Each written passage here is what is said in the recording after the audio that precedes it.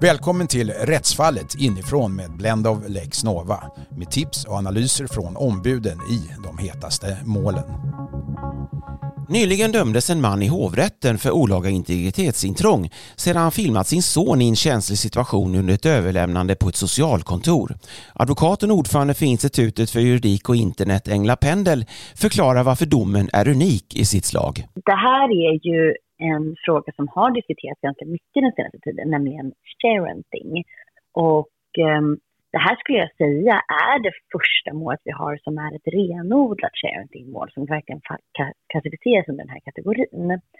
Och är ju särskilt intressant av den anledningen. Kan du berätta om omständigheterna i fallet? Absolut. I det aktuella fallet så är det en pappa som i en sluten grupp på Facebook publicerar en film som visar socialtjänstens omhändertagande av hans då 9-åriga son. Och i den här filmen så går pojken att identifiera. Men en viktig omständighet kring det här är också att pappan frågade pojken om han tyckte det var okej att det här publicerades. Och enligt pappan så hade han sonens godkännande att göra den här publiceringen. Vidare kan man säga att syftet enligt pappan också med den här publiceringen var ju att visa på oegentligheter inom socialtjänsten och rikta kritik mot socialtjänstens arbetsmetoder. Mm. Den här situationen då, hur ser den ut då jämfört med de situationer som exemplifieras i förarbetena? Det ska ju handla om en mycket utsatt situation, säger man ju. Kan du berätta om vad förarbetena exemplifierar med? I förarbetena så pratar man ju om självmordsförsök eller självskadebeteende. Men omhändertagande nämns också, så att det här är ju inom ramen för ett omhändertagande. Men typiskt sett så ska det vara en situation där den som utsätts ska känna sig trygg och skyddad från integritetsintrång. Och när man tittar på särskilt utsatta situationer tidigare så har man diskuterat mycket även om man till exempel har varit med om en olycka eller en trafikolycka eller vid drunkningstillbud där personen har överlevt men befunnit sig i en mycket utsatt situation medan personerna filmade. Det handlar alltså om en överlämning då till myndigheterna av den tilltalades då 9-åriga son. Och tingsrätten skriver att det är inte fel att skapa debatt om viktiga samhällsfrågor, om sånt som djupt berör barn som hamnar i vårdnadstvister. Emellertid får detta aldrig gå ut över ett barn, vilket är tveklöst gjort. Vad säger du om det resonemanget i tingsrätten?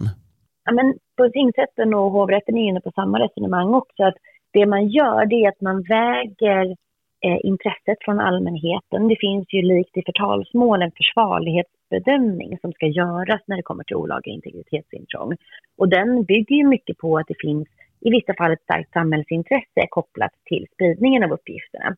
Men att den här spridningen den måste vägas mot intrånget i privatlivet som gärningen innebär. Sen när det gäller samtycket då så säger tingsrätten att det spelar ingen roll om det har skett ett samtycke eftersom en 12-åring som pojken var då när filmen spreds knappast kan förstå vilken skada en publicering kan orsaka honom. Håller du med där? Frågan kring samtycke och barn är väldigt, väldigt intressant. Delvis så lämnas ju samtycke till en förälder och då vet man ju inte i vilken mån barnet känner sig skyldigt att lämna samtycket. Men framförallt är det intressant att kolla på hur man ser enligt dataskyddsförordningen. Och där har man sagt att ett barn som är 13 år kan ha en tillräcklig förståelse för hur informationssamhällets tjänster behandlar personuppgifter om barnet. Och gällande samtycken i övrigt så finns det inte någon annan reglering, men man kan tänka sig att man kanske har sneglat på den bedömningen som man gjorde i samband med dataskyddsförordningen. Vidare så säger till exempel barnkonventionen att barnet ska ha en ökad medbestämmande rätt till beslut som fattas om barnet i takt med att barnet ökar i ålder. Så det borde man också ha beaktat i det här fallet. Men det de helt enkelt landar i det är att samtycket i det här fallet inte kan anses giltigt för att det då skulle saknas tillräcklig insikt för barnet om hur omfattande skada barnet skulle kunna utsättas för med tanke på den stora spridningen av den här videon och att det kan få framtida konsekvenser för barnet som den inte kan förstå. Men om det hade varit ett giltigt samtycke, det vill säga att pojken hade varit 13 då till exempel och de hade ansett att det var giltigt, hade det då lett till ett friande? För straffansvar så förutsätter spridningen att man gör intrång i någons privatliv och då måste ju då spridningen ske mot den här personens vilja. Så har du ett giltigt samtycke så kan man ju anse att det här inte har skett mot personens vilja. Men det omfattar även situationer där det sker i strid med ett förtroende eller utan ett giltigt samtycke. Så även om pojken hade gett sitt samtycke i det här fallet så återstår ändå att bedöma om samtycket kan anses giltigt enligt förarbetena. Kan det vara så att föräldern övertalar barnet och att säga en sak fast den kanske innerst inne inte menar det, eller till exempel? Det finns inget som tyder på det i den här. Det vet vi för lite om hur liksom samtycket har faktiskt. Men i andra fall, tänker jag. Typiskt sett så vad man tittar på med samtycket är ju delvis om det föreligger en sån beroende situation som innebär att samtycket är påtvingat eller liknande. Eller att personen helt enkelt har lämnat ett giltigt samtycke utan påtryckningsmedel eller att det finns en beroende ställning som påverkar frivilligheten i samtycket. Men att personen ändå på grund av ålder till exempel, som i det här fallet, inte har förmåga att förstå konsekvenserna av att lämna ett sådant samtycke. Nej. Utan då ska helt enkelt föräldern gå in och göra den riskbedömningen åt barnet. Ja. Sen om vi tittar, det blev ju fällande dom i båda instanserna och det blev samma påföljd. Om vi tittar då på påföljden 30 dagsböter och 10 000 i skadestånd också. Hur ser du på det? Det finns ju väldigt lite praxis på just det här området. Bestämmelsen är ju ganska ny och vi vet inte så mycket om påföljderna än. Men man har ju valt här att beakta att det inte fanns något ont uppsåt från pappan utan att det handlade just om att skildra en enligt honom då orätt som begicks av myndigheter. Mm. Om vi då kommer in på hovrätten så pekar den på att sonen är helt fullt identifierbar i den här filmen. Och det är en sån integritetskänslig situation som bestämmelsen är avsedd att skydda då. Håller du med om att det är en sån utsatt situation som träffas av bestämmelsen? Jag håller med om att det är en sån utsatt situation som kan träffas av bestämmelsen.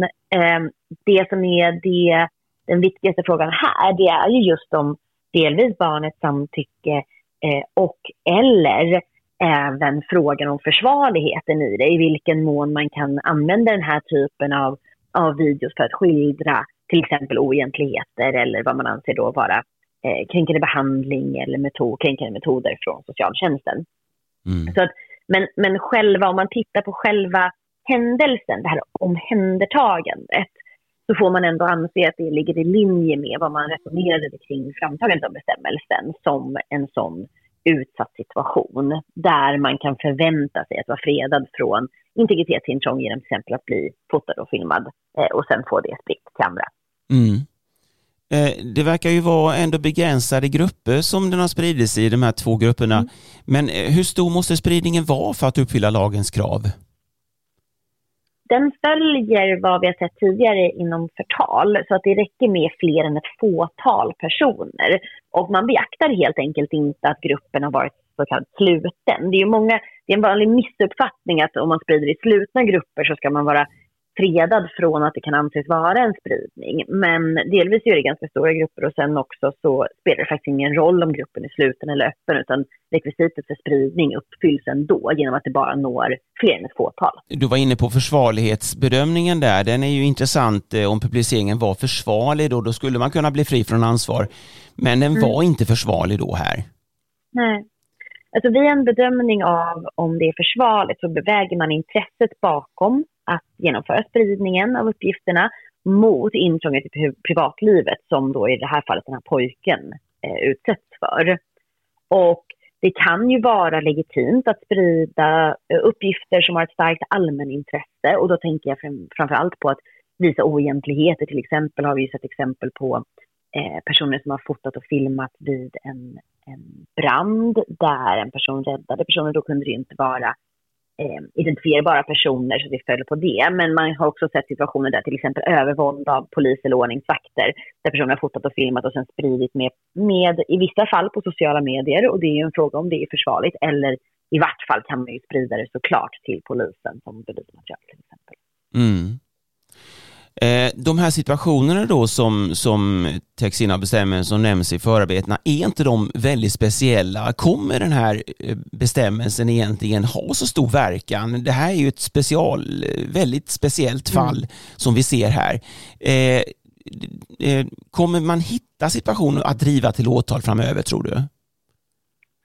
Jag tror att de kategorier som finns var de man kunde förutse. Tyvärr så valde man att ta bort den sista punkten. I den här bestämmelsens första utformning så fanns det en punkt till i slutet. För den räknar ju upp en lista på hälsotillstånd och helt eller delvis nakna kroppar som ofta omfattar till exempel hämndporr.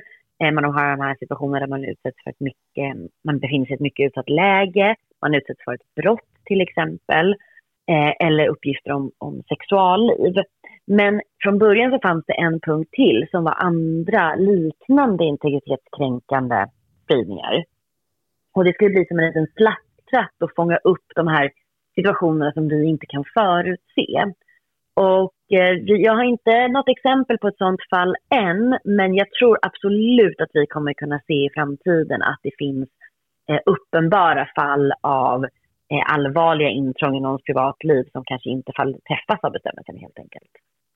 Men tror du att det här kan ge råg i ryggen, den här fällande domen i hovrätten, så att vi får se fler åtal framöver?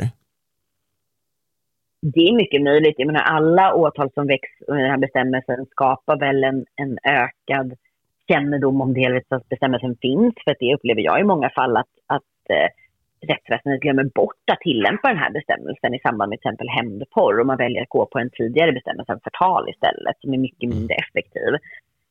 Men jag tror också att det finns en ökad medvetenhet kring integritetsskyddande lagstiftning rent generellt.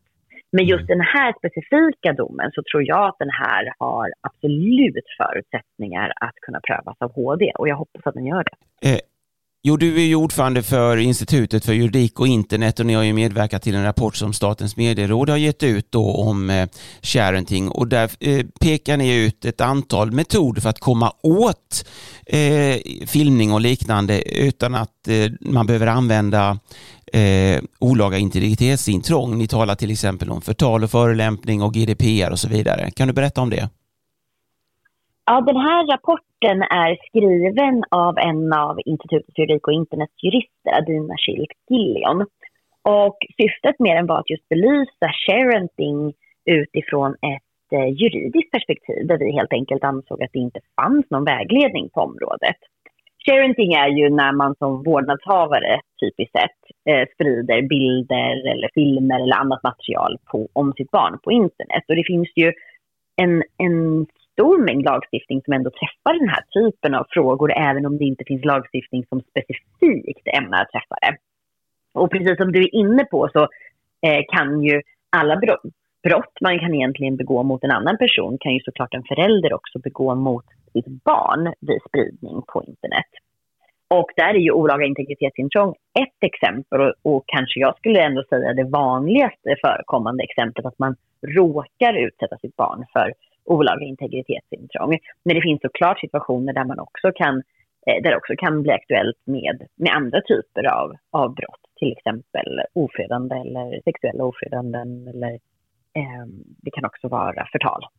Ja, ni kommer ju också in på det här med influencer som ju har blivit väldigt vanligt, att man då dokumenterar sina barn, och så nämner ni flera tänkta exempel då som skulle kunna inträffa, att en influencer då gör reklam för ett försäkringsbolag och använder sitt barn i det för att få sponsorpengar till exempel. Ja, men det blev ju en väldigt stor fråga i Frankrike som justerade det här egentligen inom ramen för arbetsrätten, regler kring när barn tjänar pengar på det här typen av sätt, och hur de pengarna kan övergå till föräldrarna, men också hur barn faktiskt rent arbetsrättsligt ska skyddas från den här typen av arbete. Och där i Sverige så har vi gamla vägledningar som syftar till att omfatta barn som jobbar till exempel med reklam eller som skådespelare eller liknande. Som skulle kunna även kanske liksom, tillämpas i de här fallen när det är ett barn som jobbar som influencer, till exempel en förälder som använder sitt barn i sina kanaler. Men där saknas egentligen helt vägledning i dagsläget i Sverige. Efterlyser du då vägledningen på det här området? Jag tror att det är många som gör det, framförallt när det kommer till just om man tittar på de arbetsrättsliga aspekterna. Så att där vore det bra ur ett arbetsmiljöperspektiv få klarhet kring hur man definierar arbete i de här kontexterna där sociala medier utgör en väldigt viktig inkomstkälla för delvis ibland föräldrarna men också barnen. Här finns det också en viktig aspekt av hur man tidigare sett, och här saknas det helt egentligen kunskap om området, att huruvida föräldrarna då kan ingå avtal och barnens vägnar som gynnar föräldrarna ekonomiskt till exempel. Så att här finns det mycket liksom gråzoner och oklarheter rent juridiskt. Är föräldrarna medvetna om att de leker med elden så att säga när de använder sina barn på det här sättet i exponeringarna? Det tror jag absolut inte, och jag tror att det är ytterst få föräldrar som exponerar sina barn i sociala medier av någon form av ont uppsåt. Det är klart att det finns undantagsfall, men som huvudregel så är det här någonting som ofta barnen kanske tycker är kul. Men framförallt så gör ju väl föräldrarna det för att man helt enkelt inte själv är medveten om riskerna eller kan se konsekvenserna som skulle i värsta fall kunna införlivas. Men vi pratar ju också om liksom gränssituationer där mycket är okej, men där det finns liksom yttersta gränser för vad man ska beakta och tänka på och vara särskilt försiktig med. Några exempel på det som jag tycker är särskilt viktigt att tänka på, det är när man till exempel exponerar barns sjukdomshistorik. Det finns ganska många konton som är otroligt viktiga, tror jag, för folk för att delta i en tuff process. När till exempel ett litet barn blir sjukt, då ska man följa till exempel på Instagram det här barnet sjukdom och kamp. Och i de här situationerna så handlar det ju mycket för syftet att kanske barnet tycker att det är härligt att få se hur mycket kärlek som sprids till barnet. Föräldrarna får stöd och man samtidigt väcker uppmärksamhet kanske i samhället för en viss sjukdom eller hur det här, att liksom följa det här barnet. Men det finns ju ganska stora risker med den här typen. Delvis så är det ju, om man tittar på liksom den rent straffrättsliga lagstiftningen, så finns det ju en risk att man exponerar barnets liksom sjukdomshistorik, uppgifter om hälsa och när barnet befinner sig i ett mycket utsatt läge. Och utöver det så finns det också andra aspekter som man kanske inte vi ser så mycket av idag, men som vi kanske kommer se framöver. Nämligen att om man väl på internet har publicerat så omfattande detaljer om ett barns sjukdomshistorik, så kanske det kan få effekter för barnet försäkringsmässigt eller liknande i framtiden. Det sa Engla Pendel, ordförande för Institutet för juridik och internet. Rättsfallet inifrån är tillbaka med ett nytt avsnitt i nästa vecka.